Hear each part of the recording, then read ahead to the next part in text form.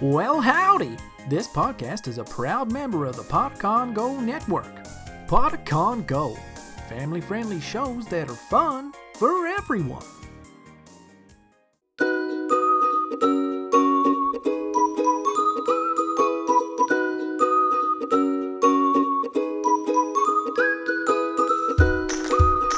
Welcome to Elderberry Tales. Grab your embroidery and curl up in the window seat. It's time for a story. Today's story is The Girl Who Owned a Bear by L. Frank Baum. Mama had gone downtown to shop. She had asked Nora to look after Jane Gladys, and Nora promised she would. But it was her afternoon for polishing the silver, so she stayed in the pantry and left Jane Gladys to amuse herself alone in the big sitting room upstairs. The little girl did not mind being alone, for she was working on her first piece of embroidery, a sofa pillow for Papa's birthday present. So she crept into the big bay window and curled herself up on the broad sill while she bent her brown head over her work. Soon the door opened and closed again quietly. Jane Gladys thought it was Nora, so she didn't look up until she had taken a couple more stitches on a forget-me-not. Then she raised her eyes and was astonished to find a strange man in the middle of the room, who regarded her earnestly. He was short and fat and seemed to be breathing heavily from his climb up the stairs. He held a work silk hat in one hand, and underneath his other elbow was tucked a good-sized book. He was dressed in a black suit that looked old and rather shabby, and his head was bald upon the top. "Excuse me," he said, while the child gazed at him in solemn surprise. "Are you Jane Gladys Brown?" "Yes, sir," she answered. Very good indeed," he remarked, with an odd sort of smile. "I've had quite a hunt to find you, but I've succeeded at last." "How did you get in?" inquired Jane Gladys, with a growing distrust of her visitor. "That is a secret," he said mysteriously. This was enough to put the girl on her guard. She looked at the man, and the man looked at her, and both looks were grave and somewhat anxious. "What do you want?" she asked, straightening herself up with a dignified air. Now we are coming to business," said the man briskly. "I'm going to be quite frank with you. To begin with, your father has insulted me in a most ungentlemanly manner." Jane Gladys got off the windowsill and pointed her small finger at the door. "Leave this room immediately," she cried, her voice trembling with indignation. "My papa is the best man in the world. He never insulted anybody." "Allow me to explain, please," said the visitor, without paying any attention to her request to go away. "Your father may be very kind to you, for you are his little girl, you know. But when he's downtown in his office, he's inclined to be rather severe, especially on book agents. Now, I called on him the other day and asked him to buy the complete works of Peter Smith. And what do you suppose he did?" She said nothing. "Why," continued the man with growing excitement, "he ordered me from his office and had me put out of the building by the janitor. What do you think of such treatment as that from the best papa in the world, eh?" "I think he was quite right," said Jane Gladys. "Oh, you do? Well," said the man, "I resolved to be revenged for the insult. So, as your father is big and strong and a dangerous man, I have decided to be revenged upon his little girl." Jane Gladys shivered. "What are you going to do?" she asked. "I'm going to present you with this book," he answered, taking it from under his arm. Then he sat down on the edge of a chair, placed his hat on the rug, and drew a fountain pen from his vest pocket. "I'll write your name in it," said he. "How do you spell Gladys?" G-L-A-D-Y-S, L-A-D-Y-S, she replied. Thank you. Now this, he continued, rising and handing her the book with a bow, is my revenge for your father's treatment of me. Perhaps he'll be sorry that he didn't buy the complete works of Peter Smith. Goodbye, my dear. He walked to the door, gave her another bow, and left the room. And Jane Gladys could see that he was laughing to himself, as if very much amused. When the door had closed behind the odd little man, the child sat down in the window again and glanced at the book. It had a red and yellow cover, and the word Thingamajigs was written across the front in big letters. Then she opened it, curiously, and saw her name written in black letters upon the first white page. He was a funny little man, she thought to herself thoughtfully. She turned the next page and saw a big picture of a clown dressed in green and red and yellow and having a very white face, with 3-cornered spots of red on each cheek and over the eyes. While she looked at this, the book trembled in her hands, the page crackled and creaked, and suddenly the clown jumped out of it and stood upon the floor beside her, becoming instantly as big as any ordinary clown. After stretching his arms and legs and yawning in a rather impolite manner, he gave a silly chuckle and said, "This is better. You don't know how cramped one gets, standing so long upon a page of flat paper." Perhaps you can imagine how startled Jane Gladys was, and how she stared at the clown who had just leapt out of the book. "You didn't expect anything of this sort, did you?" he asked, leering at her in clown fashion. Then he turned around to take a look at the room, and Jane Gladys laughed in spite of her astonishment. "What amuses you?" demanded the clown. "Why, the back of you is all white," cried the girl. "You're only a clown in front of you." "Quite likely," he returned in an annoyed tone. "The artist made a front view of me. He wasn't expected to make the back of me, for that was against the page of the book." "But it makes you look so funny," said Jane Gladys, laughing until her eyes were moist with tears. The clown looked sulky and sat down upon a chair so she couldn't see his back. "I'm not the only thing in the book," he remarked crossly. This reminded her to turn another page, and she had scarcely noted that it contained the picture of a monkey when the animal sprang from the book with a great crumpling of paper and landed upon the window seat beside her.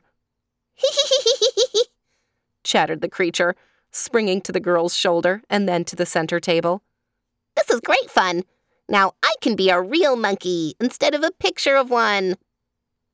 "Real monkeys can't talk," said Jane Gladys reprovingly. "How do you know? Have you ever been one yourself?" inquired the animal. And then he laughed loudly, and the clown laughed too, as if he enjoyed the remark. The girl was quite bewildered by this time. She thoughtlessly turned another page, and before she had time to look twice, a gray donkey leapt from the book and stumbled from the window seat to the floor with a great clatter. "Oh, you're clumsy enough, I'm sure," said the child indignantly, for the beast had nearly upset her.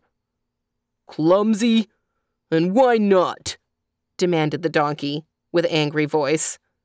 "If the fool artist had drawn you out of perspective, as he did me, I guess you'd be clumsy yourself." "What's wrong with you?" asked Jane Gladys. "My front and rear legs on the left side are nearly 6 inches too short. That's what's the matter. If that artist didn't know how to draw properly, why did he try to make a donkey at all?" "I don't know," replied the child, seeing an answer was expected. "I can hardly stand up," grumbled the monkey, "and the least little thing will topple me over." "Don't mind that," said the monkey, making a spring at the chandelier and swinging from it by his tail, until Jane Gladys feared he would knock all the globes off. "The same artist has made my ears as big as that clown's, and everybody knows a monkey hasn't any ears to speak of, much less to draw." "He should be prosecuted," remarked the clown gloomily. "I haven't any back." Jane Gladys looked from one to the other with a puzzled expression upon her sweet face and turned another page of the book. Swift as a flash, there sprang over her shoulder a tawny spotted leopard, which landed upon the back of a big leather armchair and turned upon the others with a fierce movement. The monkey climbed to the top of the chandelier and chattered with fright. The donkey tried to run and straightway tipped over on his left side. The clown grew paler than ever, but he sat still in his chair and gave a low whistle of surprise. The leopard crouched upon the back of the chair, lashed his tail from side to side, and glared at all of them by turns, including Jane Gladys. "Which of us are you going to attack first?" asked the donkey, trying hard to get upon his feet again. "I can't attack any of you," snarled the leopard. "The artist made my mouth shut, so I haven't any teeth. And you forgot to make my claws. But I'm a frightful-looking creature nevertheless, am I not?" "Oh, yes," said the clown indifferently. "I suppose you're frightful-looking enough. But if you have no teeth nor claws, we don't mind your looks at all." This so annoyed the leopard that he growled horribly, and the monkey laughed at him. Just then, the book slipped from the girl's lap, and as she made a movement to catch it, one of the pages near the back opened wide. She caught a glimpse of a fierce grizzly bear looking at her from the page, and quickly threw the book from her. It fell with a crash in the middle of the room. But beside it stood the great grizzly, who had wrenched himself from the page before the book closed. "Now," cried the leopard from his perch, "you'd better look out for yourselves. You can't laugh at him as you did at me. The bear has both claws and teeth." "Indeed I have," said the bear, in a low, deep, growly voice. "And I know how to use them, too. If you read in that book, you'll find I'm described as a horrible, cruel, and remorseless grizzly, whose only business in life is to eat up little girls, shoes, dresses, ribbons, and all. And then, the author says, I smack my lips and glory in my wickedness." "That's awful," said the donkey, sitting upon his haunches and shaking his head sadly. "What do you suppose possessed the author to make you so hungry for girls? Do you eat animals also?" "The author does not mention my eating anything but little girls," replied the bear. "Very good," remarked the clown, drawing a long breath of relief. "You can begin eating Jane Gladys as soon as you wish. She laughed at me because I had no back." "She laughed because my legs are out of perspective," brayed the donkey. "But you also deserve to be eaten," screamed the leopard from the back of the leather chair. "For you laughed and poked fun at me because I had no claws nor teeth.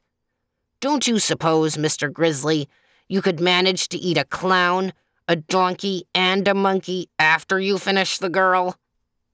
"Perhaps so. And a leopard in the bargain," growled the bear. "It will depend on how hungry I am. But I must begin on the little girl first, because the author says I prefer little girls to anything." Jane Gladys was much frightened upon hearing this conversation, and she began to realize what the man meant when he said he would give her the book to be revenged. Surely Papa would be sorry he hadn't bought the complete works of Peter Smith when he came home and found his little girl eaten up by a grizzly bear. Shoes, dress, ribbons, and all. The bear stood up and balanced himself on his rear legs. This is the way I look in the book," he said. "Now, watch me eat the little girl." He advanced slowly toward Jane Gladys, and the monkey, the leopard, the donkey, and the clown all stood around in a circle and watched the bear with much interest. But before the grizzly reached her, the child had a sudden thought and cried out, "Stop! You mustn't eat me. It would be wrong." "Why?" asked the bear in surprise. "Because I own you. You're my private property," she answered. "I don't see how you make that out," said the bear in a disappointed tone. "Why, the book was given to me. My name is on the front page, and you belong by rights in the book. So you mustn't dare to eat your owner." The grizzly hesitated. "Can any of you read?" he asked. I can," said the clown. "Then see if she speaks the truth. Is her name really in the book?" The clown picked it up and looked at the name. "It is," said he. "Jane Gladys Brown, and written quite plainly in big letters." The bear sighed. "Well, then of course I can't eat her," he decided. "That author is as disappointing as most authors are." "But he's not as bad as the artist," exclaimed the donkey, who was still trying to stand up straight. "The fault lies with yourselves," said Jane Gladys severely. "Why didn't you stay in the book where you were put?" The animals looked at each other in a foolish way, and the clown blushed under his white paint. "Really?" began the bear, and then he stopped short. The doorbell rang loudly. "It's Mama," cried Jane Gladys, springing to her feet. "She's come home at last. Now, all of you creatures—" But she was interrupted by all of them making a rush for the book. There was a swish and a whir and a rustling of pages, and an instant later, the book lay upon the floor, looking just like any other book, while Jane Gladys's strange companions had all disappeared.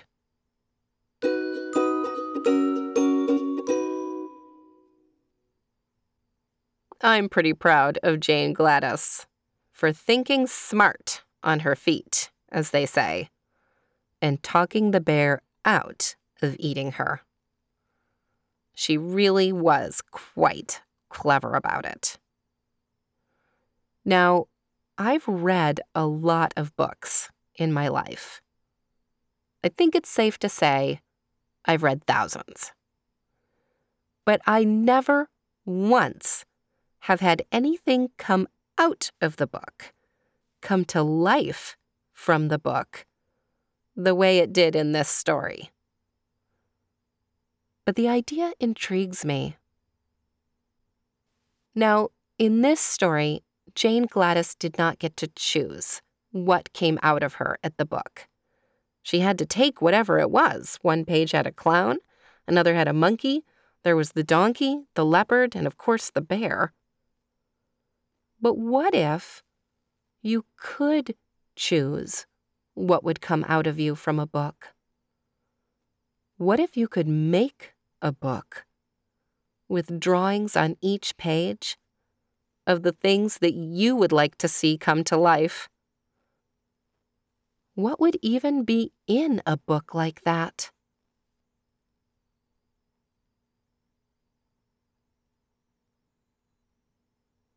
I would love to see any of your drawings.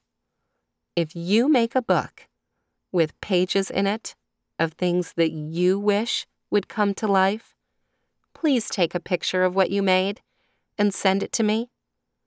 You can follow Elderberry Tales on Facebook or on Instagram, and we love receiving your drawings.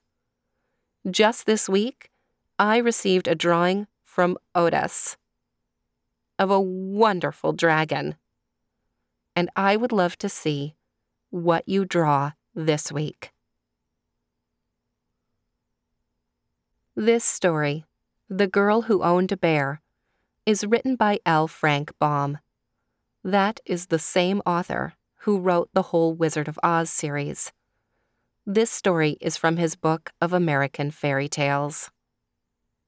This book was first published in 1901, and I did change just a few of the words to make it a little bit easier for kids today to understand.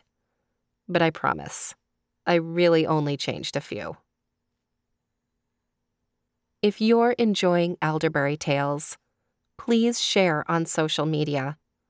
That is the best way for us to find new listeners and reach more kids. Thank you for listening to Elderberry Tales. Have a great week, and we'll see you next time.